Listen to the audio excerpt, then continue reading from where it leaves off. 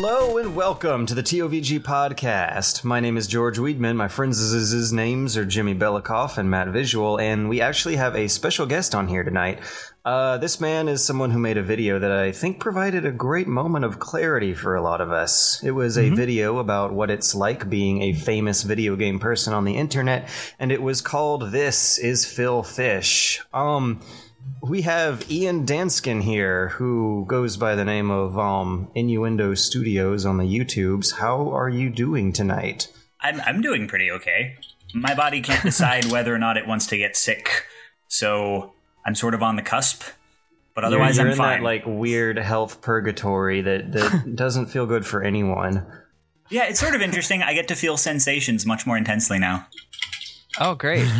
and also a constant apprehension about whether or not you get better or worse. Because, I mean, like, really, it's the uncertainty of not knowing that makes it so bad. Well, I was fine until you said that. Oh, great. Oh, wow. I ruined everything. Now I have ennui. What's new? What's new is I just wrapped a Kickstarter, and I am self-employed for the next 6 months, which is kind of neat. Sweet. Oh, yeah. nice. That's pretty awesome. Yeah. What's new with you? Well, don't just leave us hanging there. Tell us about it. Because this is something we should talk about. I mean, let's just get it off right from the start. How did the Kickstarter go, and what did you get kickstarted for the listeners? It's to make some more video essays in the vein of the Phil Fish video. When I made that video, I had like a long list of topics that I wanted to make video essays about. And getting even that video out took me months because I'm a part-time student who's at any given time working like 3 or 4 freelance jobs. Right. So it was just like, if I want to make more content on any sort of meaningful schedule, I'm going to have to start turning down work, and I'm going to have to shore up that money somewhere. And this gig I was working with, The Escapist, got kind of like miserable for a while. And I just was like, well, I kind of don't have to do this. I think I might be able to run a Kickstarter. And so I kind of threw one together a little haphazardly, and it turned out okay. I've got like $10,000 clearing in the bank in a couple of weeks. Wow. That's fantastic. So, they actually processed that payment fairly fast. 2 to 3 weeks, they say. Wow, that's not bad. Yeah, I've heard horror stories about Patreon holding people up for a lot longer than that. So, I think on Patreon's side, it might be a little more for clearing people's payments. We actually run a Patreon at the office, and it can be a little interesting sometimes. But oh yeah, that's right. I'm the only person here who doesn't actually do Patreon. I don't do Patreon yet. I mean, I should also to clarify be fair, that I feel this is probably going to happen to me eventually. To be fair, it's like not a bad way to get funded, because I mean it's just literally like, if you want to donate to help me make things that you already like, go ahead and I can give you more stuff. It's pretty, I don't know, I think it's a cool system. And some people just feel like value in the whole behind the scenes stuff. You do the personal vlogs or whatever they want. Right. So but yeah, I'm actually do you have any specific video topics, Ian, that you're going to be working on as like your first project after the successful Kickstarter, or is it just going to be winging it? I have a script that I'm going to review, but I think the draft I just finished like 20 minutes ago might be the final draft. And I'm trying to get that one done before I go home for the holidays as sort of like a victory lap. Like the original plan So that's fast. That's soon. The original plan, I was actually trying to get it done before the Kickstarter ended to promote it. But then once I hit 100%, I was like, maybe I'm going to focus on finals instead. And then, priorities. So I sort of promised it to everybody, like, this is not going to count against like the number of minutes I promised to make in 6 months. But let's put this video out just so you know that I'm actually going to produce content. Right. So one... Go ahead. No, go ahead. Trust me, I'm going to interrupt you with something very stupid, but go ahead. I await with bated breath. So that one is sort of like about Call of Duty, but not actually about Call of Duty, more about the way that we as a culture talk about Call of Duty and the weird standards we hold it to. Okay, I'm hooked already. That's a video I would definitely watch. Yeah, I will too. Yeah, so that, and then in the new year, when I actually get started proper in January, I have a big list of topics. There's like specific games I want to talk about. There's a lot of talking about the way the internet likes to treat women right now that I want to talk about. Big topics. I'm not gonna make a lot of friends, but that's okay. Yeah. Hey, well, you've already made 3. Hi. Hey, how you doing?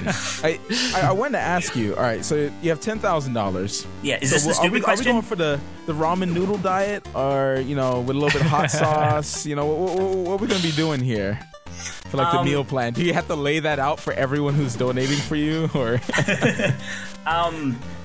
That's actually more money than I've had in the bank in a very long time.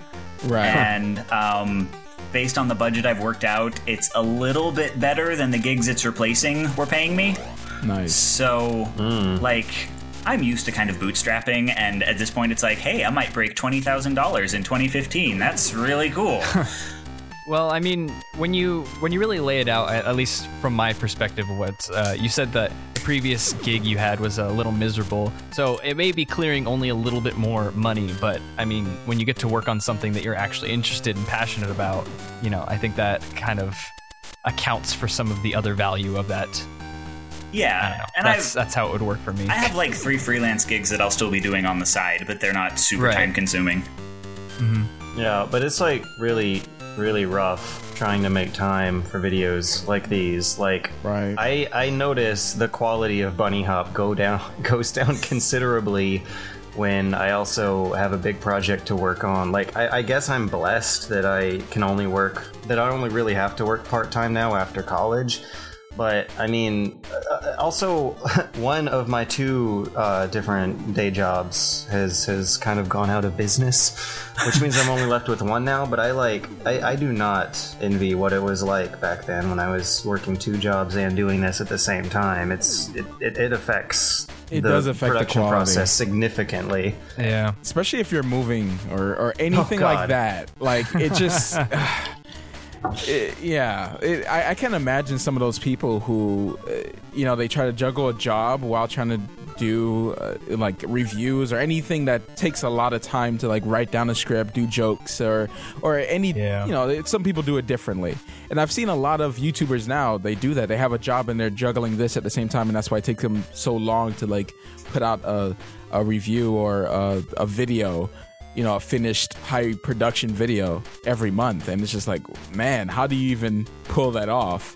Because it sometimes when you come home after a hard working day, you kind of want to just chill, right? That's so like working on sometimes. Yeah. But yeah, it's time to make videos. Definitely when you have a schedule of every week, like George. And I remember I used to occasionally take weeks off, but nowadays I can't really afford to do that because I have one less job. But I mean, it kills me though, because I made a video just now, and I'm glad that you were talking earlier, Ian, about Call of Duty and how our culture perceives Call of Duty, because I tried to kind of take a stab at that last week with the video called Anti-War War Games. And the thing that killed me is a lot of the commenters' reactions to what I thought of Spec Ops, because Spec Ops is something like I do not get it, really. And I've tried, but only once. And if I had more time, I'd be glad to play through it again and take notes this time and really look into it. But on another level, I think it partially has to do with kind of a bait and switch that got spoiled for me before I started playing it. But as a game that kind of intends to convey a message about the way society how it holds Call of Duty games up to particular standards, I just want to understand it on that level so bad, but I do not have the time to. So anyway, though. Yeah. Oh, go ahead. So that's the advantage of, being able to have time, with the Kickstarter Ian did. Right. He has the time to put into that.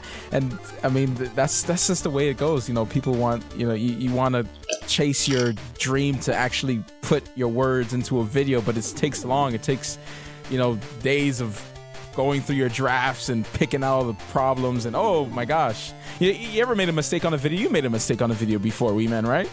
Yeah, and I put out a new one Yeah, where I try to. And you like redo it, like, and it's like, man, like sometimes I go back into a video And I'm it takes oh. like 3 hours to just bake the file. right. And you know, when you're doing it every week, so I envy you, Ian, to, you know, you have some time to I worry that it's going to be one of these situations where, like, the amount of work that you do just fills to expand however much time there is to do it. Right. Oh, yeah. Because, like, I mean, my way of writing a second draft is, you know, like, oh, I want to make some changes to this draft. Why don't I just rewrite it from the beginning again? And ultimately, it does make the script better, but does it make it better enough to warrant the number of hours I spent revising it, you know? Right. Probably. Yeah. I mean, you had pretty good results with the one we have so far to go by. The one video I have produced, yes. Yeah, I mean, Yeah. I actually just I wanted to refresh because I hadn't watched This Is Phil Fish since it came out. Because I remember the day it came out, it got a lot of traction, and I was able to see it, you know, that day. Like actual famous internet people really liked it. They shared it around. Jesus. It's actually interesting. It's actually interesting mentioning that because Notch was the person that I found it from. He shared it the day it was out, and since the video came out, Notch has like since left Mojang, sold like all that, you know, and so it's interesting to kind of see like you know, a person of internet fame sharing that sort of perception of internet fame around, and then now, you know, he's removed himself from the limelight as best he can. It's interesting. I don't know. I find that very interesting. But I watched it today before we started the podcast because I wanted to go over it again to refresh myself. And yeah, if I don't know how many times you revised the script, but it did have a fantastic like through line that kept me like, oh yeah, he's calling back to a thing he said 5 minutes ago, but I still like definitely, you know, we're still on the same page. It's not like convoluted or anything. It was really good. Thank you very much. So if that's how your revisions is the correct word, end up, then I'm excited to see your new content, and keep revising because it sounds like you do a good job with it, at least from my point of view. Oh, thank you very much. This is coming from a person who writes a script and says, I'm never touching this goddamn thing again, I'm just recording it.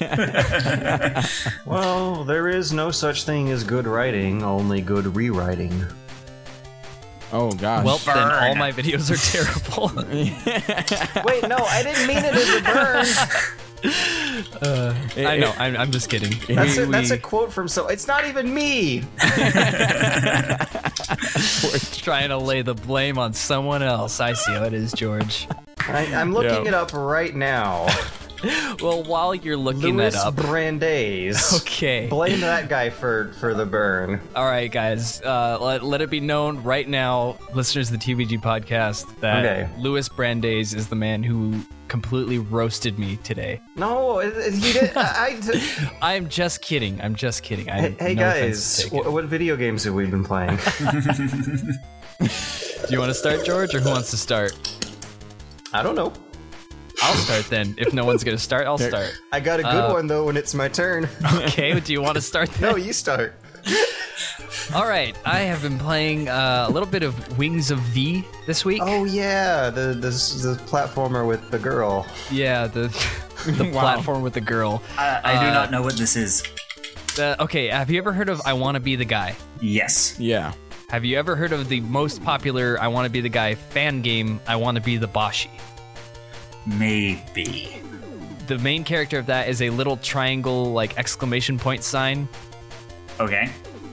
Okay, well, the guy who made that, Solgren, started his own little studio after I Wanna Be the Boshi took off. It's, like, easily outpaces any other I Wanna Be the Guy fan game. It's, like, easily the most popular one because it's insanely hard. On the Wikia page for it, it says...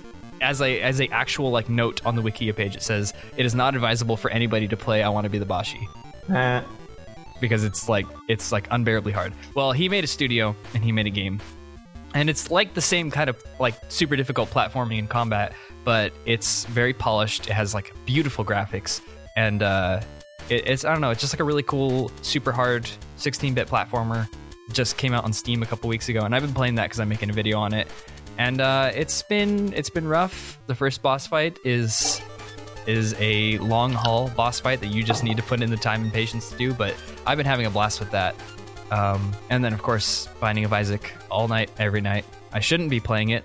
I shouldn't be wasting time on that when I have videos to make. And also, Ultra Street Fighter 4 got a new patch, so I've been trying that out a little bit. Ooh. Oh, but everything that you practice is going to be useless in a few months because Street Fighter 5's coming out. Yeah, I know. In a few months? It's not going to come out in a few months. Okay, it might not be a like few months. a year, but, Yeah, it might be but a few it's months. coming. It's coming. But I mean, I'm pretty proud of myself. I learned how to do some target combos with the character I play.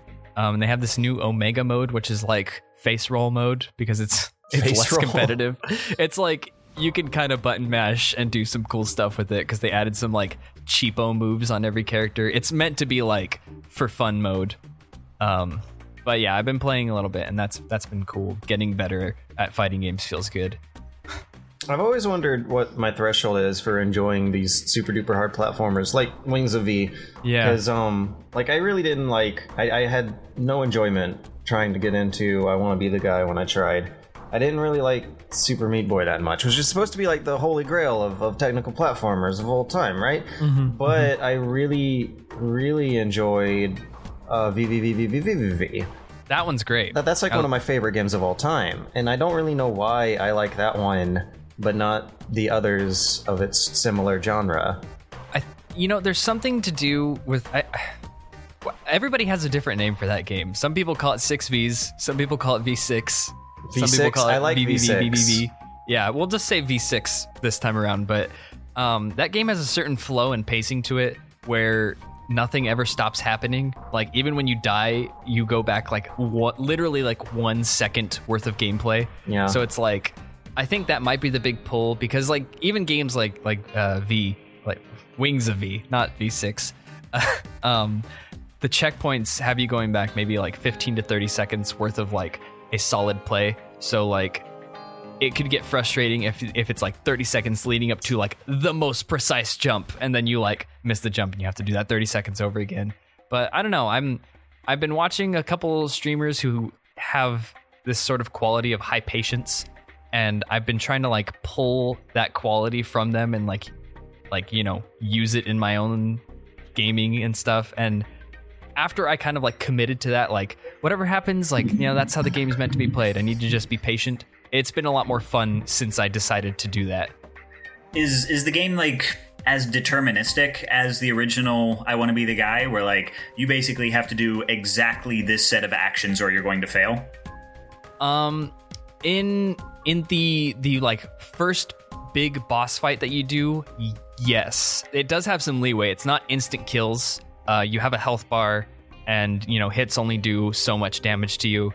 But there are a few parts where it's like, yes, this jump you need to perform the correct like jump and flutter. But combat wise, it's much more forgiving, I guess. You just have to like get your hits in, and it's a patient sort of combat game. You don't like run in staff ablazing. You kind of have to like sit back and like watch your enemies' patterns and then get the right like dodge them while hitting them kind of thing. And it's not a game to be plowed through. You have to like take your time with it, which is it's something I'm learning how to do. I don't do that with platformers very often. So yeah. When you repeat those 30 seconds, the 30 seconds are not going to be like basically identical. Yeah, you can mess around a lot because the jump mechanics are pretty interesting. You don't have a double jump, but like you have a jump charge is what I'm calling it in my video, where like you can jump once per leaving the ground. So like you can't jump and then jump again, but you can fall off a ledge and then jump in the air. And then you also have like a Yoshi's Island kind of flutter that you can do. And those things combined can like, they allow you a lot of leeway for like recovery when you miss a jump and stuff. So it's not like a whole lot of leeway, but it's enough to be like, all right, this is fair. This is like, it's my fault if I die, I like that you use the word deterministic to kind of make a differentiation, because that reminds me of another game I really, really don't like that everyone loves. It's Volgar the Viking. And I was just about to talk about that. Yeah, when you go through a stage in Volgar the Viking, like, it will look one way if you do it right. And like, maybe I need to look up some speed runs, but I just feel like there's not like a very highly skilled run of a level in Volgar the Viking is not going to look that different from a mediocre run, just because the placement, the way it handles health, and the placement of enemies and hazards is so very rigid to conform to your very strict standards for jump height and width and stuff, that there's not much wiggle room for you to experiment and to kind of fool with the system. And maybe that's like, it's not like I don't like hard games. There are just some that I really, really, really don't like. Right. I definitely agree with you, because this is the game I've been playing. I played a little bit off and on the... I'm still at the first stage, but I haven't played that much yet. See what I mean? Yeah. All right. So that doesn't feel good. Just being at the first stage. Volgar the Viking, what he's saying is that it feels like you're... Imagine if you're stirring some soup with a spoon, right? That's usually how you want your platforms to feel. You don't want to make it feel like you're shifting gears, like it's just like... That's how it feels to play this game. Because your jump, you can't move around. Like once you... It's like the old style when you like have old to... Castlevania. Yeah. As Ego Raptor would say, you have to make a marriage proposal to your jump. Yes. Right. Yes. Once you jump, that's it. And that right there kind of ruined the game for me. Because the platforming gets a little tense. Like you have to make these... There's like only one right way to play this game. And this is it. You have to make those jumps at that time. You have to make sure you press A again so you can do the flip to kill the monster that's in midair. Like, it's just... It's very... I don't know, like, this is the way you're supposed to play. You have to play it this way type of feel. And I don't know if I like games like that. I prefer games where you can control a little bit more, like Shovel Knight. You know, or the game, The Wings of V. When I was watching the trailer right now, like, you seem like you have more movement. You seem like you could figure out more ways to defeat a boss other than just like, this is the way. You know, you can move your character while it flies. Like, you feel like you are attached. You are making yourself feel like a BA, other than like, you know, the game is just like telling you this is how you be a BA. Not like you're figuring out yourself. No, it's like you're walking on the same line. It's actually good that you mentioned that, because in the main boss fight that I'm like, it's like the first big boss fight. There are like 5 or 6 different attack patterns that it uses, and each of them like employs one of the techniques that you used in order to dodge it, like that you learned throughout the level, which is why I'm making a video on it, because it's really smart. But depending on how well you can do each of these techniques, you can actually like deal damage to the boss during every cycle. But some are much easier than others. Some are like, you know, dodge this hit and then wait, and then it'll come close and hit it. Other ones are like, you have to be like dropping off a ledge and fluttering and jumping back up to avoid it. But you can also hit it if you do it at the right spot. And so it's like, you know, the skill cap and how fast you beat that boss is based on, you know, your own skill, not based on, you know, how much the game wants to let you do good. It's like... Right, you kind of want to feel that, okay, you did it a certain way, you beat it, but then you watch someone else do it a different way entirely when you're watching a stream or something, or a speed run. You're like, oh my gosh, I never knew that you could do that, because they figured it out, because there's multiple ways to defeat the boss, other than like, no... And Volgar is like, yeah, you do this, and you know, like, this is the way you're supposed to jump. This is the best way. It like, I don't know. It doesn't leave room for making you feel accomplished through getting through an event. You don't want, in a hard game, you don't want to get frustrated because the game's controls is bothering you. You don't want to get frustrated like that. That's not a really good hard game.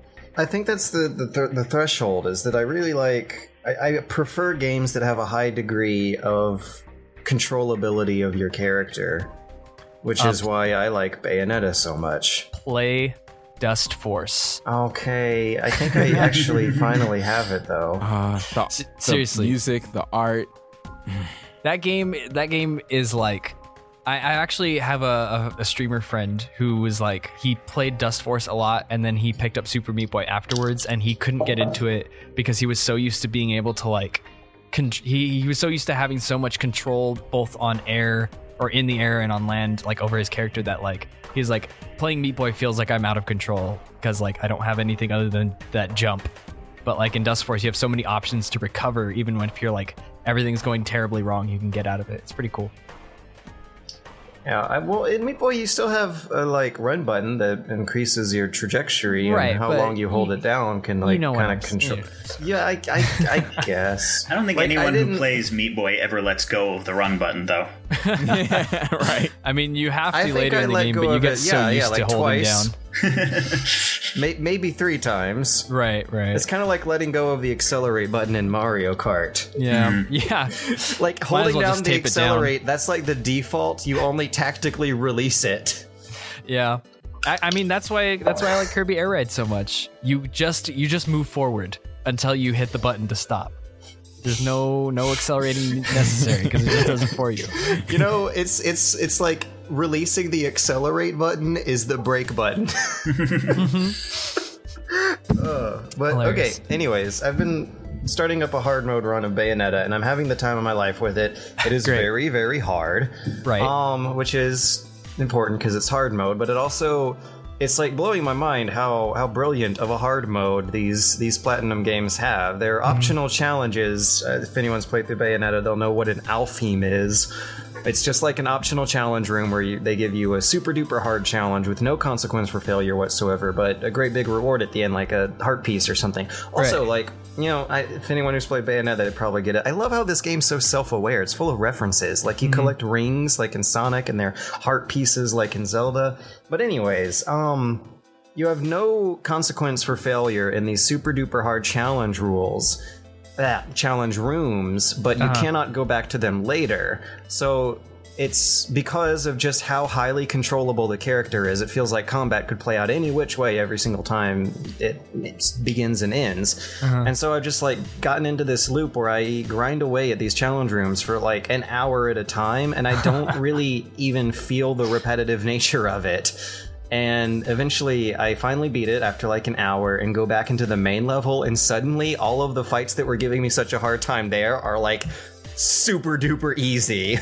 And I just like look at what I am then capable of after practicing at it for an hour and see how much good that actually made me as a player, and I'm amazed. It's a wonderful feeling. Yeah, it is for sure. And they also like managed to incorporate it in the pacing of the level itself by having the thing that gets you good at the game as consequence-free optional challenge rooms that you could miss entirely. Yeah. It rewards the observant player and the player who's willing to go out of their way. So you've been enjoying the Wii U then? Yeah. Oh my God. Yeah. I have it set up in my room now. So okay. Because you know my monitor can do 1080p and my TV can't. Right. So, Gotta make use of that rare Nintendo HD. I know, they're like the only ones who can apparently do it, which is so weird. But also, it's kind of a double-edged sword because I think right now the only 2 games I have that supported are Smash Brothers and Mario Kart. And I mean, when you're playing it in 1080p, the menus look goddamn amazing, and then the actual game starts. Yeah, and it's like, wow, that's a lot of aliasing everywhere. Yeah, it is kind of weird. Like, it's not bad. It's just like a weird, unexpected side effect. Yeah, and even things like in Smash Brothers, the assist trophies and Pokeballs being frame locked at 30 frames per second, even though the rest of the game runs at 60, it's really interesting. It can mess with your vision a little bit. I didn't know that. You didn't know that? No. Yeah, only the assist trophies and Pokeballs. Anything that comes out of those is frame locked at 30 frames per second. I'll look for that next time. I probably won't be able to unsee it now that you mentioned it. Right. Yeah, it's like not huge. Like if you don't know, then you won't know. But you know, it's something that's weird. So, just thought I'd put that out there. But yeah, like no one told me Mario Kart would be the best looking game of the year. Oh, it's gorgeous. Because it is. Like, I played The Vanishing of Ethan Carter, which has like a beautiful forest, but I mean, it's a forest. But when you load up Mario Kart, you're like swooping through some kind of weird ass Electrodome fantasy land that looks like a next gen F-Zero level, and it's gorgeous. And apparently it's also running at 1080p and 60 FPS, which no one else can do for some reason. Yeah, it's super good. It's really, really beautiful. especially for a Nintendo game. It's great to see Nintendo games in HD finally. Their art style fits it really well. Yeah, Everything's it so does. smooth and clean. A lot of solid colors and shiny shading. Yeah. So how about Ian? What games have you been playing lately? I if any? haven't had a ton of time to like play lately. I've mostly been playing like little games that I can squeeze in when I'm taking a break from something. Mm-hmm. So like I've been playing some Copdra, which is this old Vlambeer game on Congregate. Which is kind of like you play a little helicopter that you control with WASD and use the mouse to like aim your guns and shoot. And just the screen is really small, so you don't have a lot of space to maneuver in, and enemies are just kind of flying at you from every direction. I really like this distinct Vlambeer screen shaking effect. And you get power-ups once in a while from shooting enemies that are like basically the Contra power-ups. So there's like there's laser and there's spread and there's missiles, but then they stack. So you can have like laser missiles that also spread.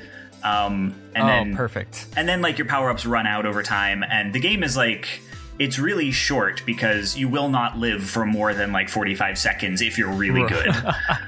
Oh wow. And between that, like I've been replaying Knit Stories because I do that every time I get a new laptop. Is like, okay, like download Firefox, download Adblocker, and download Knit Stories are like the first 3 things I do when I get a laptop. Great. So yeah. What is Knit Stories? Oh, Knit Stories is like it's one of the old like classic. This is new to me. It's an indie game from like back in the day, like when indie games were kind of first starting out. It's by Niflos, who did Within a Deep Forest and Night Sky and Sarah. This is the character. I believe the main character's name is Junie. Yeah. Yeah, Junie. Okay, she makes a cameo appearance as a character in 1001 Spikes. Really? That's where I heard of this from. I was wondering where I heard the name Knit Stories, but looking it up now. Is it Knit Stories or Nif Stories? It's like KNYT. Oh. According to I think it's Swedish, so it's actually like Knut or something, but we Yankees say knit. Right, it's just like we all say Mojang, even though it's Mojang. Wait, really? Yeah, the correct pronunciation is Mojang. Yeah. Oh my god, my whole life has changed. Wow. And Knit Stories is just like it's mostly about atmosphere. Like you don't really have any way of combating enemies when you face them. You just sort of have to avoid them. And it's kind of Metroid-y in that you run around and like pick up little power-ups that give you new abilities and that lets you access new areas. And it's largely just every Knit Story is one really, really large level, and you just explore it, and it just feels good to explore it. There's like really nice ambient music, and the sound design is really just like very quiet, but also very like tight, and it feels really good to just run around. Yeah, this definitely looks like one of those games where I'm like, oh man, I need to play this, and then like 4 years from now, I'm going to be like, I still need to play Knit Stories, but I should definitely pick this up. It's worth checking out. Niflos is an interesting developer because like he makes Knit and Knit Stories really well, and almost everything else he's done has sort of seemed like taking the elements that worked for those games and trying to rearrange them, and they rarely feel like they work when they're rearranged. So yeah, he's very frustrating because he keeps having these like bits of games that I really like, but I end up just going back and playing the old ones that I liked the first go round. Interesting. I also have a funny story about a game that George played recently. Oh dear. So in your video that you put up today, you talked about neocolonialism. Oh yeah. So has someone else in the world played neocolonialism? The developer is a friend of mine. Okay. He's a local dev named Seth, and the reason he sent you that press release in the email is because I told him, hey, like if you want to get on YouTube, I at least know this one YouTube channel I subscribe to. I know the guy likes strategy games, so you might want to send it. And then like today I'm going to be on the podcast and that video comes out and I'm like, oh, fuck me. That's great. Yeah, That's one so thing funny. leads to another. And you didn't know about that either. Like, I didn't tell anyone. Well, I did tell someone who's, I don't know, like a friend in personal levels. But yeah, like, that's an incredible coincidence. Yeah, so that's my funny story. Huh. Okay. I gotta say though, of all the press releases I've gotten in my inbox, that was a good one. That was a really good one. Like the subject line, "a Marxist strategy game," is it grabs your attention right off the top. I'm digging it up right now, and like the first few sentences are hilarious. It's of course, "Hey George, neocolonialism is available on Steam. Looking at reviews and strategy games, I thought you might want to check it out," which is like very standard. But then the first sentence is, "In neocolonialism, you play as a banker and try to extract as much wealth from the world as possible." And I was like amazed because I was like, wow, this sounds right up my really weird alley.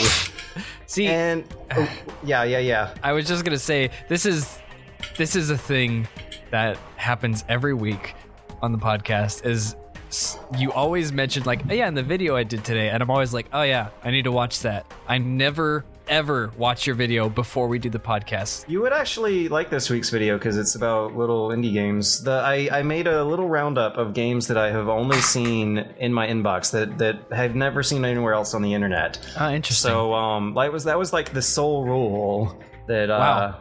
I dug through my inbox and tried to find 4 actually interesting, good-looking games from there. Mm-hmm. And Revolver 360 was one, because I still never saw anyone on the internet talk about that, even though I've been tweeting about how awesome it is. And the other 3 were a Zelda clone you would probably enjoy called Elliot Quest. I have heard of that. I've never seen anything. I've heard the name. Yeah. I'm sort of not surprised you have heard of it, because it does sound like your jam. It's a side scroller. Some very, very hard precision intensive areas, but a side scroller Zelda 2 clone. Oh, interesting. There's a 6 Degrees of Freedom flight combat game called Neon Excesses, and then Neocolonialism at the very end. And in the first tutorial of Neocolonialism, the first sentence you see says, "In this tutorial, you will learn the basics of how to ruin the world. Click OK to proceed." You click OK, and it says, "Excellent." Great. Wow. Definitely interested.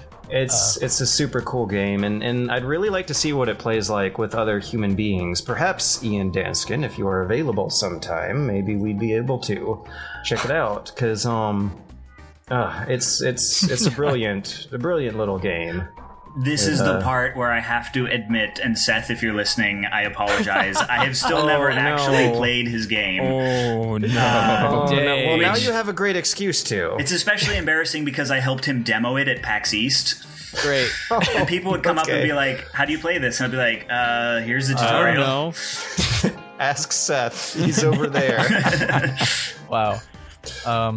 That's great.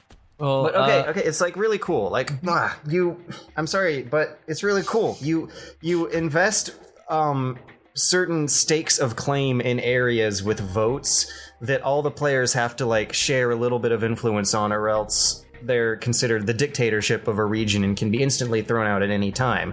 So you're actually supposed to make stuff you can only do with other human beings when you're playing this. You're supposed to make secret alliances with them, and then sweep the votes out from under their feet at the precise moment when their term as prime minister is about to end and they want to invest more money into some other region.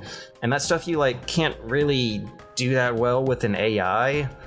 He tried, but it's not quite Civ levels of flushed out AI diplomacy, and that's why I really, really want to check out the multiplayer sometime. We should set up a game with Seth.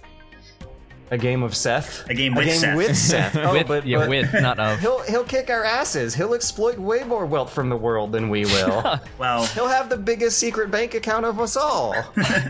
But you will learn a lot about yourself. And that's really the most important to know part. that. Yeah. And that's another thing. The really, really sinister message, is shoehorned in there. It's obvious. There's no subtlety behind it whatsoever. It is unapologetically capitalist strategy. That's sounds like something a little deeper than. I think it's super cool. I'll have to watch your video after the podcast, as always, to go see what that's all about. It's okay. You're gonna like this week's one. I think that brings us to Matt. What have you been playing this week? Other than trying out Volgar, some Peggle 2 on the off time, Volgar. and Naughty Bear. Still? Yeah, I finished it. Okay. And I What? hate myself for it. Yeah, I got to write the review and everything. It's gonna be. Oh my gosh, I have so much to say about that. But yeah. Wow. I haven't really played much. Just like little games here and there. It's too much of the IRL life, you know that game, that boring game that we all have to go through every day.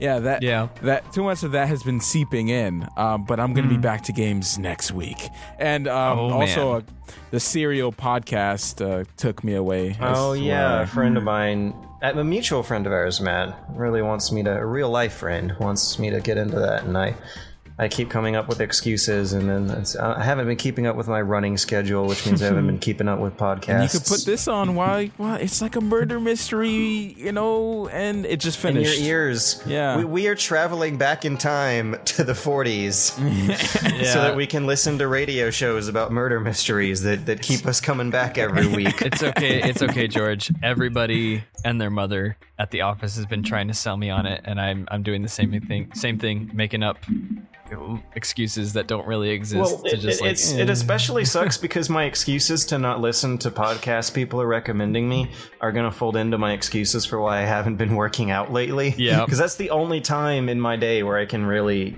squeeze in an hour and a half podcast. Yeah, I do it while I'm washing laundry, doing house stuff, cleaning, and cooking breakfast in the morning. And then that's pretty much. Oh, I miss breakfast. You should probably eat that, George. You should probably eat that. Yeah, but it takes time. Yeah, I mean, it takes a lot more time than just pouring a cup of coffee. Nobody's as unhealthy as me. No, That's I'm fine. out of coffee too. It's just hammering in how I need to get my shit back together. Really. Well, I mean, it's not the greatest thing ever. It's just it's cool. It's cool. Yeah. Anyways, what's Serial? What's the basic setup here? Okay, I'll be quick before we go on the break. Okay. Basically, it's a murder mystery. It's by the people who make this radio show called This American Life, and they do stories on there as well. Yeah. It's based on one story about this guy who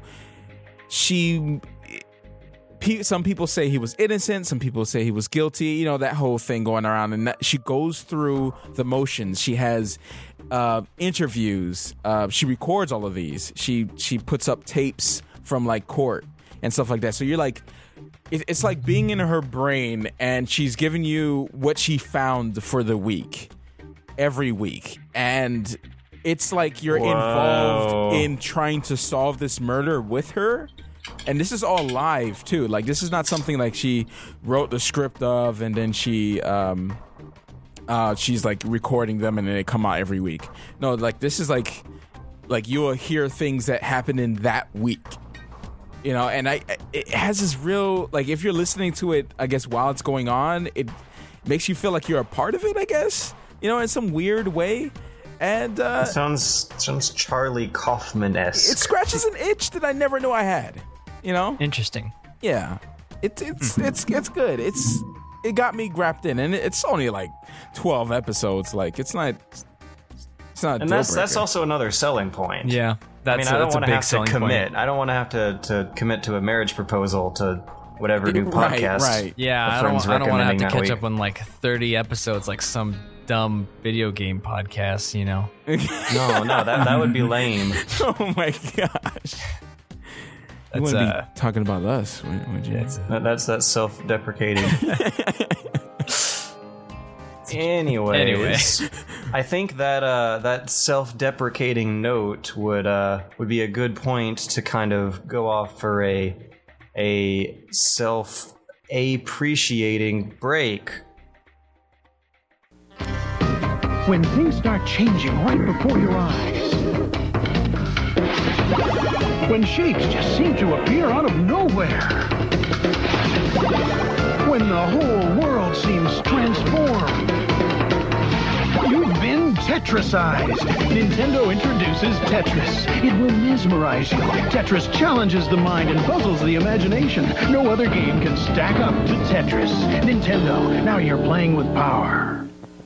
And there's another thing, Mikhail. The kids these days. Tetris, Schmetris, all the time is Tetris they want to play. And it's not just in Russia. All over the world is Tetris. Whatever happened to the unicycle and the ball? It's a changing world. All right, are we ready? Yeah, ready whenever you are. So Yeah. we'll Okay. just have another quick moment of silence, and George will lead us back in. Yeah. Hello and That was Alex. He's sorry. Okay, so a quick moment of silence again. Lead us back in again. hello and welcome to the TOVG podcast, where we tell you something incredibly unexpected and weird every week. This week, that thing that is unexpected and weird is that Telltale Games is making a single-player, narrative-driven game based off of the Minecraft IP. Yep. In their own words, Minecraft Story Mode will be an all-new narrative-driven game series developed by Telltale in collaboration with Mojang. Yeah. Set in the world of Minecraft, the series will feature an original story driven by player choice. It will not be an add-on for Minecraft, but rather a separate standalone product that will premiere in 2015 on consoles, computers, and mobiles. Yep.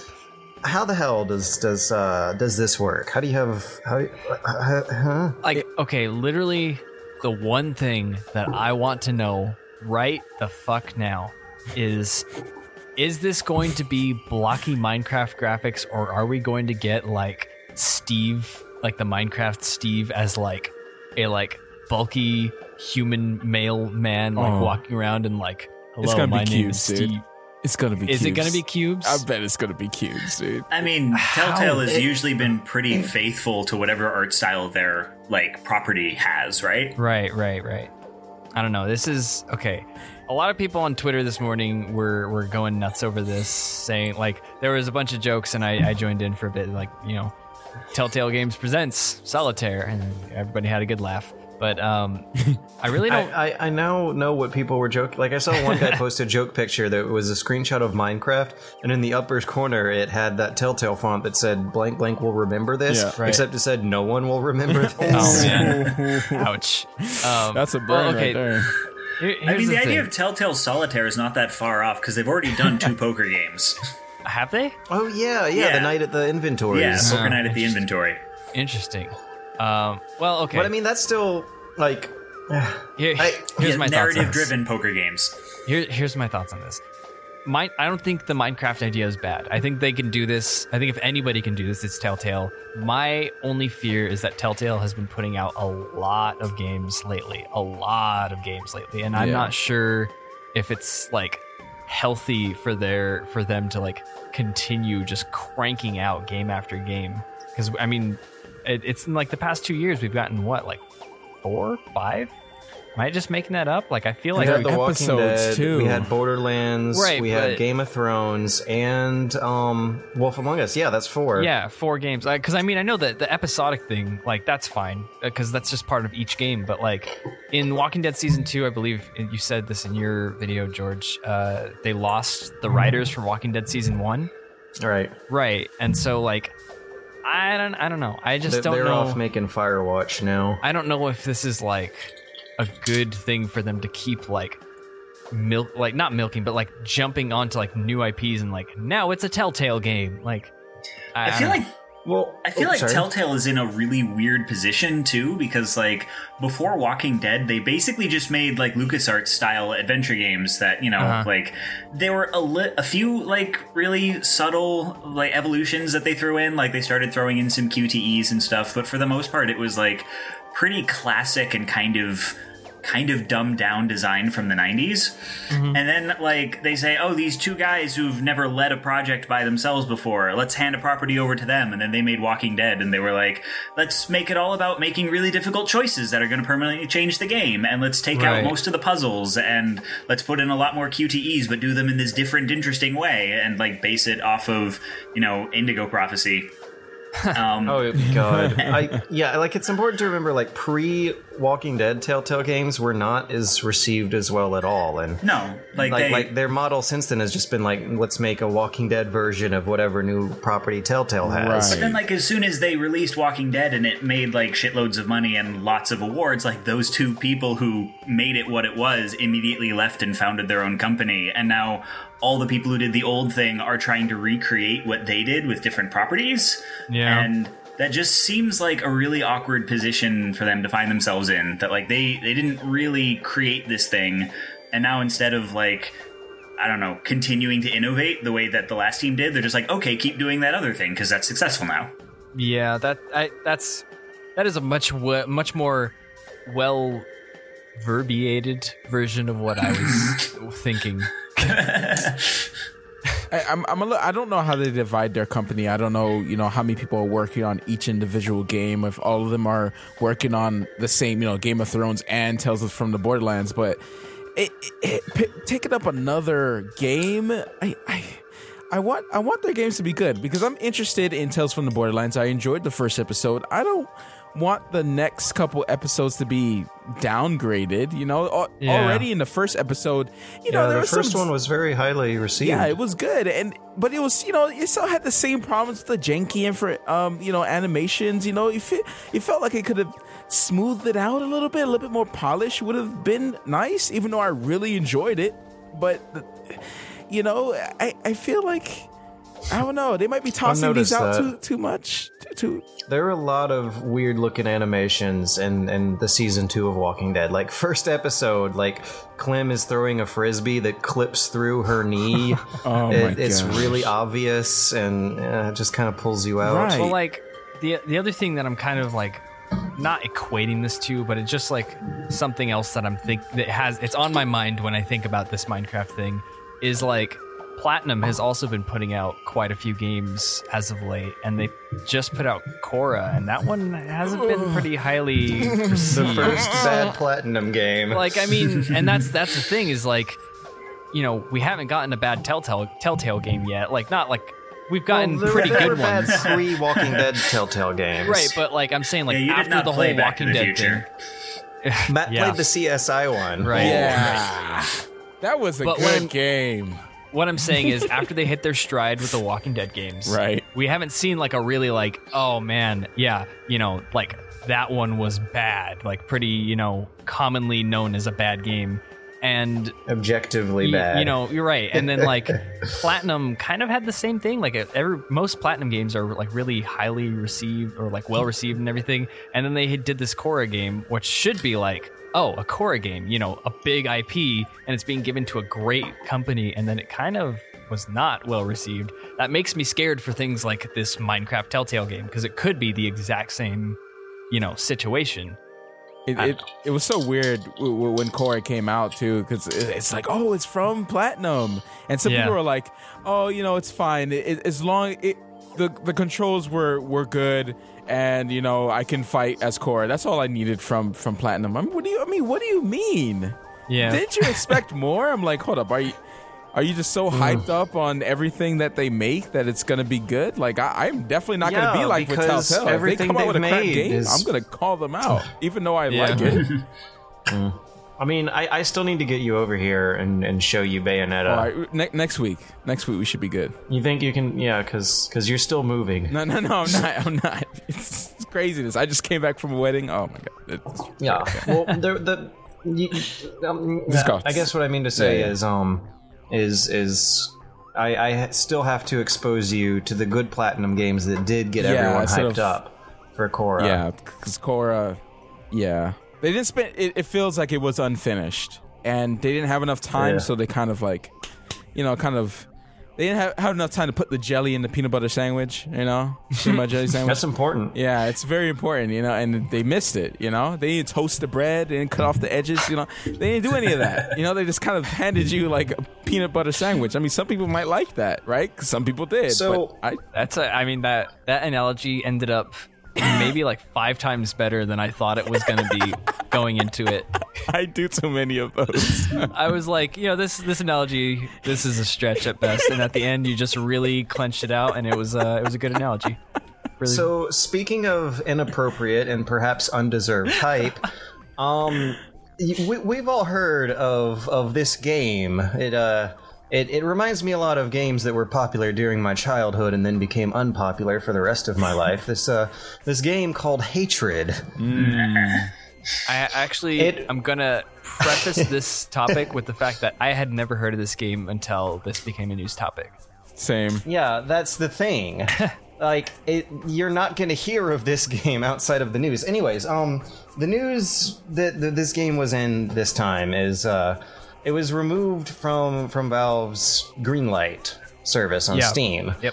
And that happened for like a day, and then it got back on. The idea being that the content was too extreme for the Steam marketplace. And traditionally they have been withholding releases of either AO rated games or indie games that exhibit the signs of being of getting the AO rating. Mm-hmm. And I guess I don't know, like I really don't know how I am supposed to feel about this, because like I don't really know what it plays like. Like it's not out yet. I don't really know if people can fairly judge. Like I guess you could fairly make an assessment from the trailer that this is a game all about killing civilians who are helpless and whatnot, and it's just this like edgy cathartic release piss party.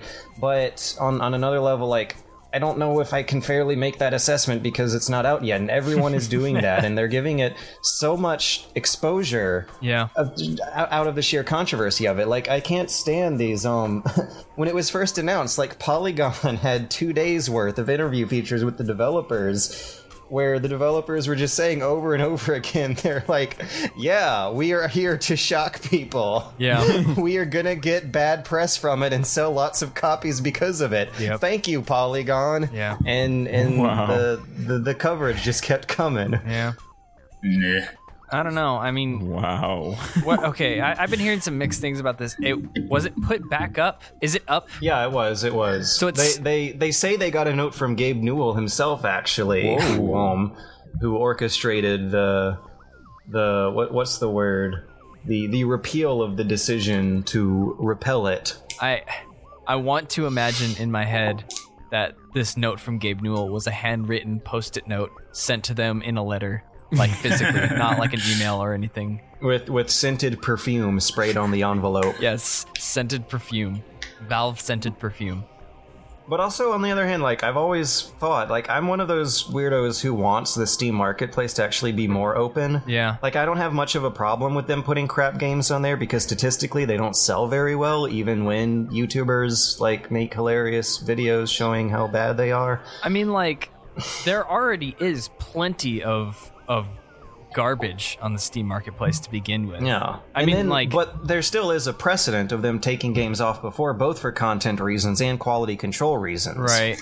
Like usually it involves people having sex instead of killing people. That, you know, that's okay. Right. But but I guess in this, because I still don't know how I'm supposed to feel. Like, I don't want to play it. I don't like it. I think it's distasteful, and I'm also not going to give it any media coverage unless it needs to after it comes out. Yeah, because that's like the sole deciding factor. Is everybody up to speed on what the premise of this game is? I think so. little about it. There are teaser trailers. You're a white guy on, like, it might as well be like the Sandy Hook simulator. You're a white dude who picks up a bunch of weapons and goes out to murder as many civilians as you can because you hate the world so much. Right. And it's just kill as many innocent people as you can until you get killed. And it's a deliberate, like, suicide murder mission is the entire premise of it. Okay, well, that's...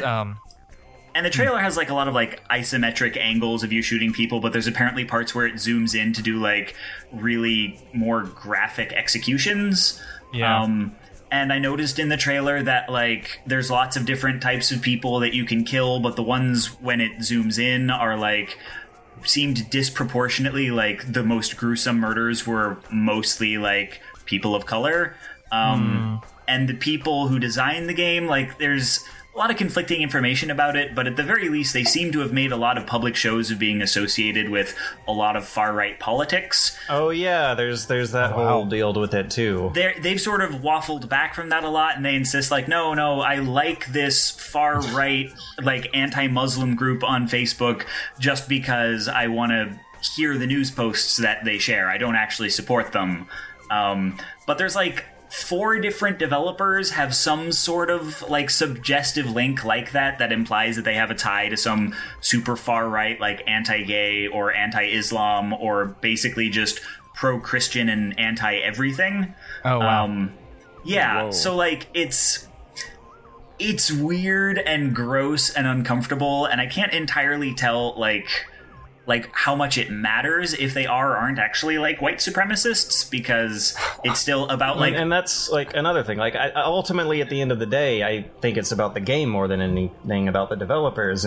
But still, like, it's still nasty. I mean, okay, it just surprises me. On one hand, like deep down, I knew it would just be only a matter of time until someone does this, or they make a game about killing civilians that also seems to have from the trailers really high production values, which is weird because has that happened since Postal 1? Like, Postal 2 had a degree of comic relief to it that, I mean, it didn't take itself seriously, which I guess still did make it a good game. And Postal 3 had you killing bad guys who were going to kill you, and this was like What about over 10 years. What about Manhunt? Wasn't that more recent? No, Manhunt had you killing bad guys who were going to kill you. Oh.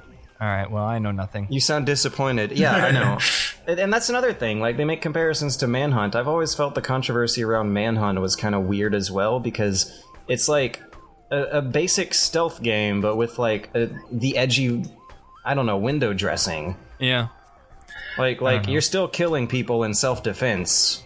When Ian was but not in hatred, you aren't. I mean, it's presumably from the trailers. It's interesting, like, the degree to which a lot of people are saying, like, whoa, this is crossing a line, where I'm like, I sort of agree that it's crossing a line, but it's interesting when people compare this to GTA or something, and they say, like, at least in GTA you have a choice of not murdering people, and it's like, well, Technically, in this game you will have a choice not to murder you can walk people. around and lose, but, like, Yeah, you are still incentivized to kill people, and the idea that, like, slightly different presentation suddenly makes that reprehensible is like, well, maybe a lot of stuff we do is arguably reprehensible in games, and maybe that's worth talking about.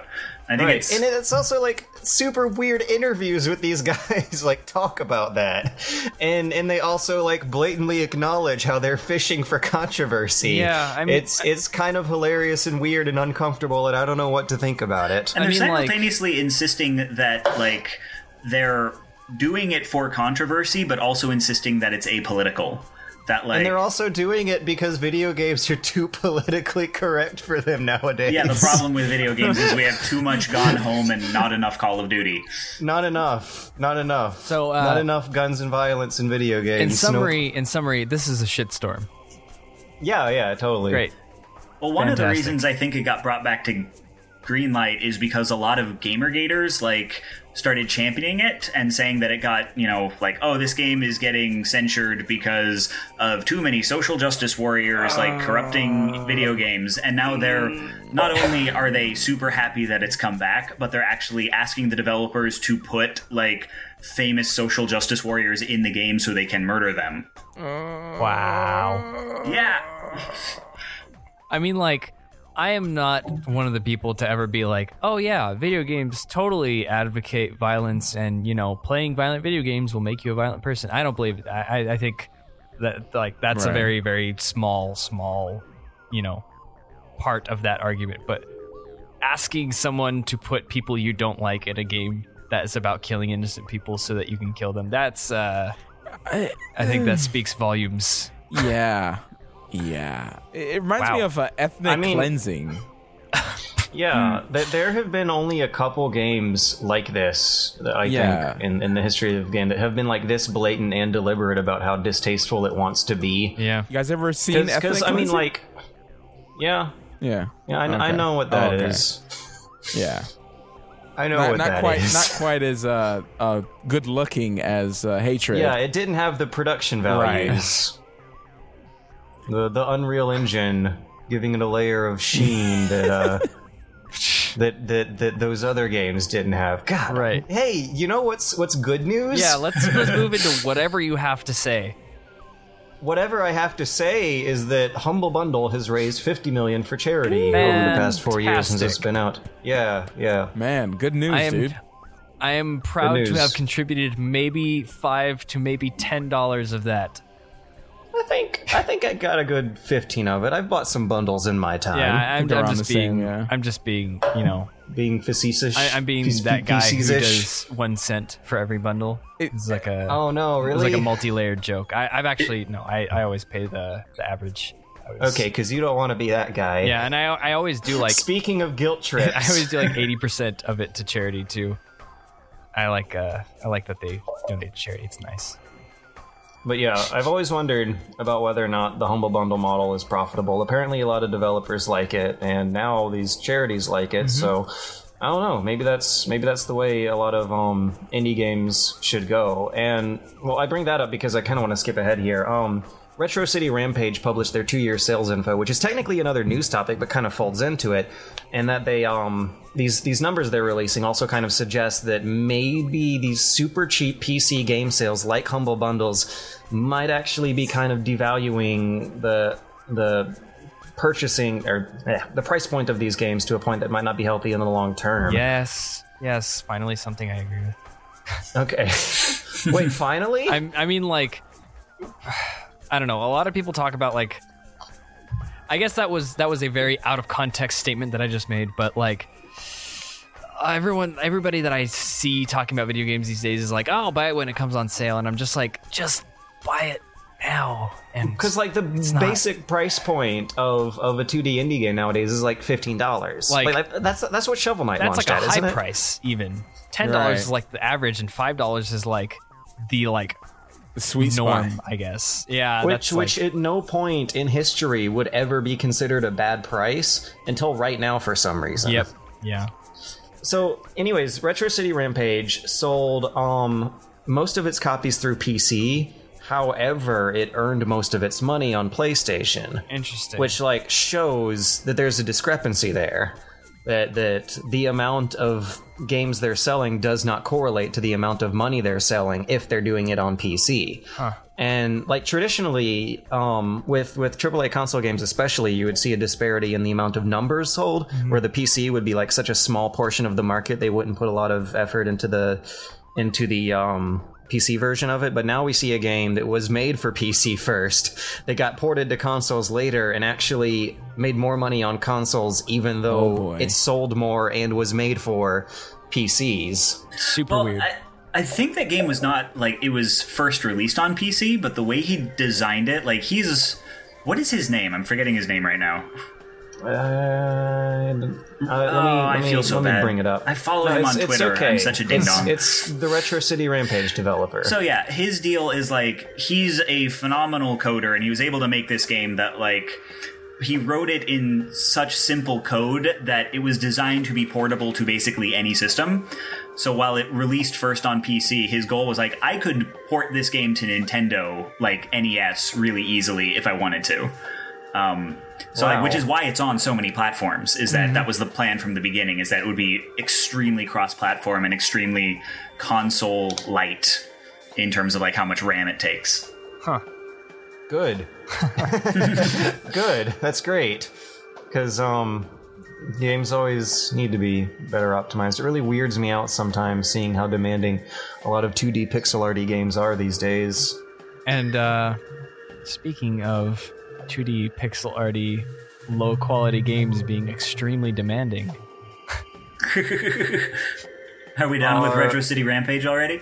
I don't know. I just felt that was a good transition. We could stick on It's a great transition. You talking about the cutting edge next gen technology shown off in Assassin's Creed Unity?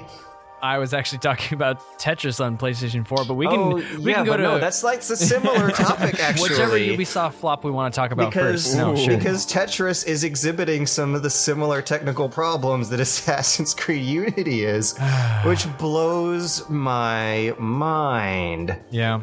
So apparently, Ubisoft released a PS4 version of Tetris either yesterday or the day before, and a lot of users are having problems with low frame rates and frequent crashes and lots of stuttering. And apparently, if you have a large friends list, like past the threshold of 200 on PlayStation Network, you will be experiencing this problem. I don't know if they've patched it out yet, but the first day was just like absolutely hilarious watching this news fold out. Because it's Tetris. Yeah, it is Tetris. It's Tetris. And the thing is, as I watched the same IGN video that you linked, it is not even good looking Tetris. No, it looks like Tetris. It's mediocre looking Tetris at best. It's like... But you know what? Before you get to the regular Tetris looking Tetris game, you have to opt out of the sign into Uplay menu so that you can't redeem your Ubisoft Uplay Fun Achievement reward points for Tetris unlockables. Please. And Tetris. And, okay, like, this also comes on top of another news story that I very briefly hinted at, that AC Unity is in the news again for tech problems. Apparently, they're releasing a 6.7 gigabyte patch that includes a lot of remade engine assets, or I guess art assets, to help with optimization. And... it's a 6.7 gigabyte patch to begin with, which is weird. Right. But also, on the Xbox One, a lot of users are experiencing a glitch where this 6.7 gigabyte patch has them downloading 40 gigabytes of game all over again. Which is like a whole... It just never ends. Wow. It just every single week. What the hell is happening with this company? I mean, like, in the reality of it, I guess, even with all these problems that we've seen over the past few weeks, has anything really damaged the reputation of Ubisoft? I think so. I think there's going to be a lot more consumer confidence facing them next year. Like, I mean, I would hope so. I would very much hope you're correct. But like, I don't know. It just feels like there are Watch Dogs was still the highest selling new IP ever, right? Right. But I guess we'll have to wait and see next time. But I have a feeling that a lot of people are going to feel burned by getting repeatedly gimpy products for the first few days of their new Ubisoft purchases. When I see stuff like this happen, I really wonder what the regular consumer thinks about this. You know, the people who don't look on the websites, the people who don't know, read up on gaming news. They expect to buy a console and everything work, right? They don't want to deal with a PC. They don't want to deal with drivers. They don't want to deal with getting a new graphics card. They just want to buy a console and play games. They got it, Assassin's Creed Unity, because they like it. They like killing dudes, right? And then this crap happens. I wonder, like, what's going through their mind, where, like, hold up, do they buy? I wonder, do they actually buy the next Assassin's Creed, or do they stop? It makes me wonder about that. Are they going to lose sales over this, or... It's such a big franchise, and it's also such a big company. Like, I seriously suspect something is going on. Some kind of corporate restructuring or downsizing in the QA department has had to have happened. They have a QA There department? needs to be some kind of excuse. It's not funny because it's just so sad. Yeah. It's a real... It's a horrible tragedy. I mean, like, to be fair, at least they actually do have a QA department, whereas other notable glitchy games this year, I believe Sonic Boom had 0 QA testers, if I remember, or 1. How's that even possible? How's that even possible? It was like an absurdly small number of, like... What happened to the golden age that has now long passed of decent QA departments? I feel like that would be... I feel like there are troves of people that would be like, yeah, I'll play video games for free, whatever. Like, maybe. I feel like you could just get cheap QA testers, but I don't know. Maybe I'm just dumb. How does something like Sonic Boom happen, though? How do you not... I guess it's guaranteed to sell because it's Sonic. I feel like in that situation, it was like this is happening, Are they selling it because it's bad? Is this another angry video game nerd, like, movie plot twist thing where basically they make a bad game and it sells? Like, is this... Sonic Boom was Red Button, not like produced in-house by Sega, so like, or not developed, in-house by Sega. So like, it was a third party that they brought in to make this game, and I feel like maybe what happened is like Red Button failed so hard that Sega was like, you know what, this is gonna be a shitstorm when it comes out, so let's put it out before the holidays so we get the holiday money for it and get back our investment. That's like the like optimistic view of what happened, but because I'm just hoping that there was never a person who was like, yeah, this is great, let's ship it. You know, I like how that's your optimistic point, is that the people making it are cynical bastards who know they'll make money. I mean, that's realistic, right? But calling that optimistic, okay, it's realistic, like, not optimistic. But no, even then, it's like framing it like that's your standards for Sonic games. And on one hand, I kind of think you're right, because people have kept buying Sonic games despite being now infamously of a consistently poor value. Full disclosure, or quality. Full disclosure, I hate Sonic. So disclosure, I thought Generations was all right. I haven't played one in forever. Aside from bits and pieces here and there, I've never like committed to one. Like the last one I played was Heroes, but I played the first Adventures, and I was like, it's good. I mean, I liked Sonic Adventure 2, but I played the first one, and it was bad. Okay, I'm glad you clarified what that noise was supposed to signify. Oh, sorry. Yeah, sorry. That's vomit sounds. Okay, vomit me sounds. playing that, and my wife was actually playing it. And she's like, "Where do I go?" And I'm like, give me the controller, because I'm thinking that it's like Sonic Adventure 2. I mean, I remember playing Sonic Adventure 1. That's much more straightforward. Right. Yeah. You needed a strategy guide for Sonic Adventure 1. Yeah, it's kind of like Sonic was 06 very a little open bit. world. Like you have this open world. Yeah, Sonic 06 was harkening. It was supposed to be Sonic Adventure 3 before they decided to make the title sound more like a reboot. Interesting that you guys would even say that, because I'm gonna quote him on this. I know this may not be completely accurate, but Alex in the office often says that if Sonic 06, if it were not for the glitches and like the like not finished design of it, that it would be equal quality with Sonic Adventure 1. Yeah. I think that's There's a he's ringing right. endorsement. I know, like, Okay, so what and you're then saying I turned is, I turned to confirm with him. He said yes, and that they are both bad. Okay, so that's what he says. even without all the stuff that makes it borderline unplayable, it would be just kind of bad. It would be on par with a Dreamcast quality game. I mean, it would still have What? that The weirdly. Dreamcast had great games. It would still be on par with, like, it would still have that weirdly photorealistic Dr. Eggman. Yes. Oh god. And the weirdly, like, realistically proportioned civilian humans who are just hanging out on the street. Like, you should not be able to walk past normal-looking human beings as this, like, freakish, anthropomorphic, giant blue hedgehog. Yeah. Yeah. I mean, I suspect the problem with Sonic is that it's a bunch of adults who understand that it still seems to sell with kids, and they don't really know what the kids like these days. And they make a game and they're like, well, maybe that's what kids like? I don't know. They know that Sonic works, but they don't know why it works. Yeah, well, and they keep changing it. That's what's baffling to me, is like Sonic has been sort of rebooted like 5 times since the Dreamcast now. Like, they did Sonic 2006, then there was Sonic Generations, and there's like Sonic 4. Sonic Unleashed. Yeah, Sonic and the then Werewolf. Sonic 4. And these are all like these dramatic reimaginings of it, and it's like, I don't know. I said on Twitter a while ago that it's like if every movie Sony released was The Amazing Spider-Man. Okay, fair enough. I'm watching a Game Grumps right now. Okay. I'm going through their Sonic Boom playthrough. Right now? And no, not right now, but these days. Don't let us keep and you, I George. actually laughed my ass off. Yeah, but I know people are going to be judging. But I laughed my ass off last night when I saw one segment where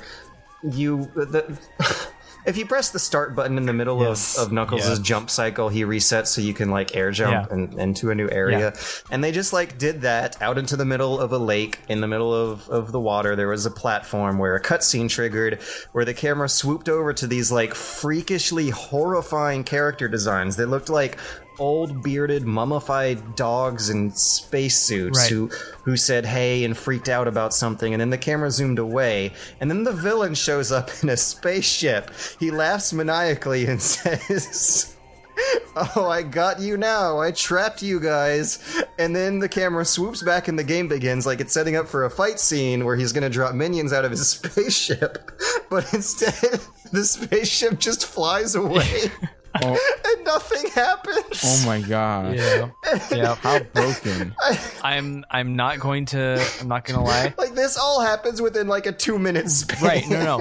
I don't keep up with Game Grumps. I have been watching Sonic Boom because it is unreal. So you levels. saw that part. Yeah, it's unreal. Oh my god. The game is it's something else. I feel sad for like the kid who gets it on Christmas. Like the mom's just right? like, yeah, Sonic. Oh, Sonic is good, right? That I equate that with the kid who's like unwitting grandma buys him Transmorphers instead of Transformers at the video store, and they're like, "We got you the video you've been wanting," and the kid is like, "What's this?" And they watch it, and it's just the worst, and they have like the worst Christmas because of that. That's what I'm equating this game with. Only it's not like knockoff brand. Transmorphers is a real movie made by a company that's like, their MO is like, we are going to rip the fuck off anything that's doing well, and we're going to change the title by one letter. They're the same guys who made Snakes on a Train.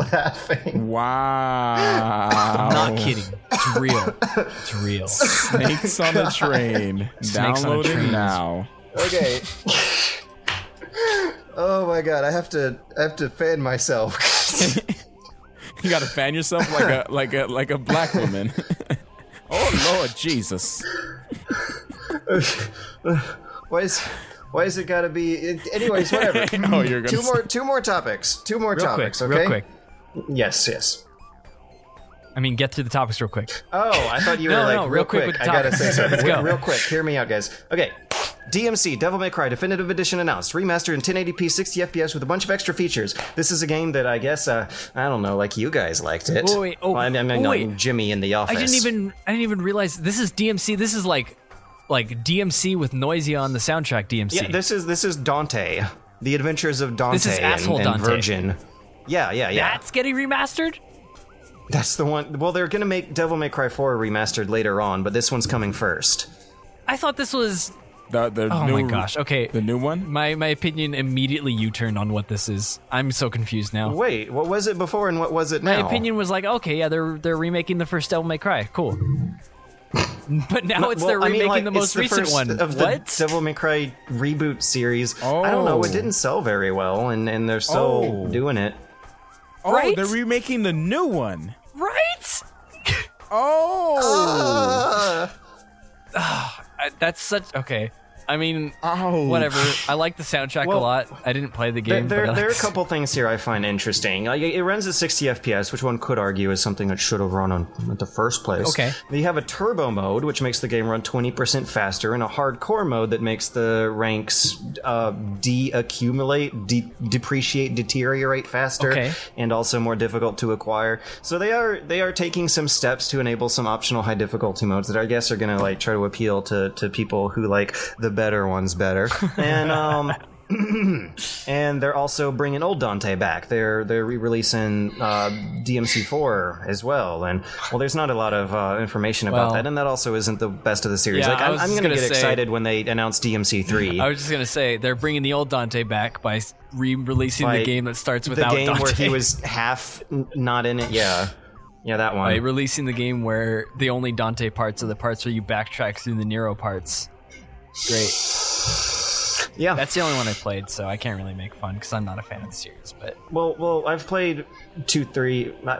I've played a little bit of 2 and 4, a little bit of DMC, but all the way through 1 and 3, and had the time of my life in 1 and 3. So yeah, 2 was weird, was it not? It's weird. I don't remember. It was like 2003. Dude, it was forever weird. ago. It was weird. It wasn't highly reviewed. I remember that. I played the demo of it from the official PlayStation magazine, and didn't bother the full version because reviewers were telling me to avoid it. Yeah, it was like made by like different. It almost felt like it was made by a different person. It's really weird. Borderlands Remastered Edition has been rumored, not officially announced. However, in Australia, the wild, untamed, mysterious lands of Australia has a government classification board that rates its games, and they revealed an MA15 rating for Borderlands Remastered Edition. Interesting. So that might be a thing happening if this turns out to not be bullshit. I mean, that's the one that I played most extensively. I have Borderlands 2. I did not play it too much. Didn't get into it. I do agree with you because it is the only one I played and also the one that made me decide not to keep going Really? further into the series. Yeah. I don't know. I liked Borderlands 1 when I played it, but that was also at the time when I was constantly on Xbox Live playing Modern Warfare 2 multiplayer and Halo 3 multiplayer and stuff. Like, I was in like my gamer kid phase where I was like, the good old playing days. the shooty games and the AAA games. No I was really into that responsibilities. stuff. You had your Mountain Dew next to your I Xbox did. 360 I with the totally custom did. faceplate. I have like a collection of those like steel Mountain Dew bottle cans that have the cool art on them. Gosh, it just sounds so stupid now. They have cool art on them, but like other than that, they're Mountain Dew, so I can't really take them seriously anymore. Yeah, no one's gonna be able to like enjoy Mountain Dew these days. I do have one of those bottles is like the Gamer Fuel Halo whatever number like edition. that was even ridiculous back then. Yeah, that was pretty like silly back then when it was like Halo Gamer Fuel. Gamer Fuel. That was also when they were marketing Gamer Grub, and now we have the Gunnar Gamer glasses. Those, all those sorts are of. Yeah, just download Flux. Just don't. Just set your brightness to 50%. Anyway, though. Anyways, okay, so we got remastered editions of games that are like fairly recent. Like Borderlands is definitely older than DMC3, Right. but neither of them, like, I guess, really look outdated at this point in time. Yeah, I mean, like the curve of graphical progression was incredibly shallow last gen. Like Borderlands still looks okay. It's not even that. I was playing it earlier this year, and it looks okay. I just don't think that last gen games need remasters until next gen. You know, I feel like you need to skip a gen for a remaster to be like wanted. I suppose is the because like GameCube games. Like they remastered GameCube games like with Wind Waker HD on the Wii U, and that makes sense to me because that was 2 generations ago. That was 2 consoles ago as far as Nintendo is concerned. And that was, 10 years ago.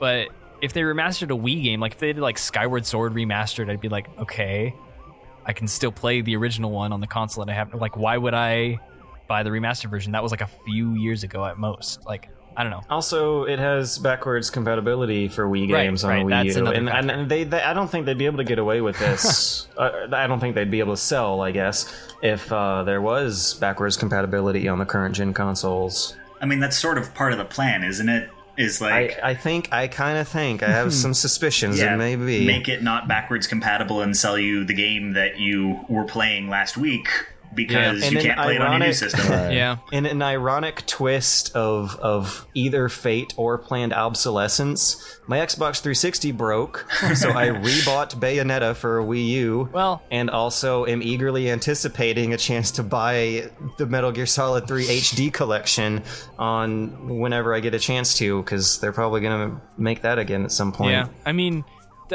if there's anything I could say that I like Nintendo for, it's that even though they release a lot of remakes, they release a lot of like remasters and virtual console releases, they're often pretty fairly priced for what they are. And they do push backwards compatibility more than the other two. Or at least with this gen they did. I mean, my biggest example right now is they just released a couple of my favorite Game Boy Advance games on the Wii U Virtual Console this year, which were Metroid Fusion. There's so many of those, by the way. There's like Metroid Fusion, and now there's Pokemon Pinball, Ruby and Sapphire, and those are $8 each, which is that's like a solid price for an old game that's just Virtual Console. So I don't know. I feel like that's and you fair. can play it in your bed. Yeah, and I can play it in my bed. You don't even have to play it on the console. I can play it in my entire apartment because my apartment is like 100 square feet. That gamepad is amazing. It is. I'm really digging cuddling up in bed and playing Smash. I was at your house and I'm like, I really like this gamepad. You were looking at it and not the TV screen. All right, it's not that high res. Like, it's not, oh my God, but it's good. Oh, it's fine. It's good. I'm like, I'm like, hold up. And I asked the guy, I asked your fan, I was like, you know, does it wear off? You know, like, this is pretty cool to actually, you know, be able to touch things on the pad and it worked. I was like, no, it gets better because you find new and more interesting places to play your high-end console games in. Like, I could be baking a loaf of bread and taking breaks while the yeast is rising to play Smash in the kitchen. You know, just standard Smash yeast breaks. Well, they're only like 30-second matches. Like, the default setup they have for the online modes have them go by fast. Yeah. ding, It's true. bread's done. It kind of sealed me getting a Wii U next. Other than like a PS4 next, I'm gonna be getting a Wii U instead because I get the backwards compatibility. Yeah. I get the virtual console that I've been wanting for a while. I want to get a lot of Super Nintendo games. So and you know I haven't played a bunch of Wii games. They're on the Smash Brothers disc. That blew my mind when I found that out. That's true. It has demos for like 12 different SNES games on the Smash Brothers disc. Oh, wow. Yep. Well, there you go. Yeah. Anyways, I think our time has run thin a while ago. Actually, yeah, we ramble like we always do. But it was fun. It was fun, and I hope our listeners will have fun as well. I hope that is what they usually do. Yeah, I mean, I'm sure if they're coming back 30 episodes in a row, they're. Oh yeah, that's right. This is episode 30. Yeah, I made like a roast of ourselves about that earlier, but you know, for real, like, you know, celebrate episode 30. Episode 30. Woo! I wish I had one of those. That was a sound. That was pretty cool. I mean, that was a cool sound regardless. Yeah, there you go. It sounded kind of like a balloon deflating. Well, now it sounds sad. Thanks. But also, I mean, if you have completely forgot since the start of the podcast, big thanks to Ian Danskin for coming on to this, this episode, weighing in on some topics and talking to us about video games and videos on the internet. Thank you very much for having me. No problem. It was fun, and I wish you the best of luck over your next few months making more videos. I'm really looking forward to seeing what comes out of that, because the last one was pretty darn good. Yeah. Thank you. Ramen noodles. And if you want to find him on the YouTubes, are you going to be uploading these videos on your same channel? Yeah, it's Innuendo Studios on YouTube, but I'm Innuendo Studios on Tumblr and on Twitter. Like, you can find me Googling that basically anywhere. Right. And of course, if you want to find the rest of us, my channel is youtube.com/SunderGamer. George's is youtube.com/BunnyHopShow, and Matt's is youtube.com/MattVisual. And you can find all of our videos there. And I'm a dummy and said last week that Matt makes MMO content.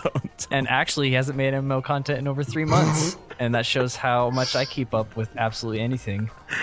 So he makes other things that aren't MMO content. You should watch. That's really good. I'm not going to say anything.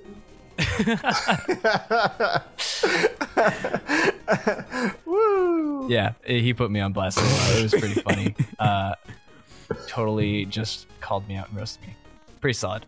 But I will catch up on those videos, and by next week I'll have a review of Matt's channel. It's gonna be great. Oh no! A review of his reviews. No. Save your criticisms. Take notes. Oh no! It's like, how can I compare this to Satchbag, the other black guy who reviews games on YouTube? Let's see. He slurred his word there. Put a little X there. His word there. We might try to get him on again sometime soon. Satch? It's been a while since we've had Satch. Yeah. He's a. Let's do it. Yeah, let's do that. Let's do it. Anyways, that may or may not happen next week, depending on Satchel's availability. But until then, I hope everyone has a wonderful week, and we will see you all then. Bye, everybody. Bye. Bye. Bye. And scene.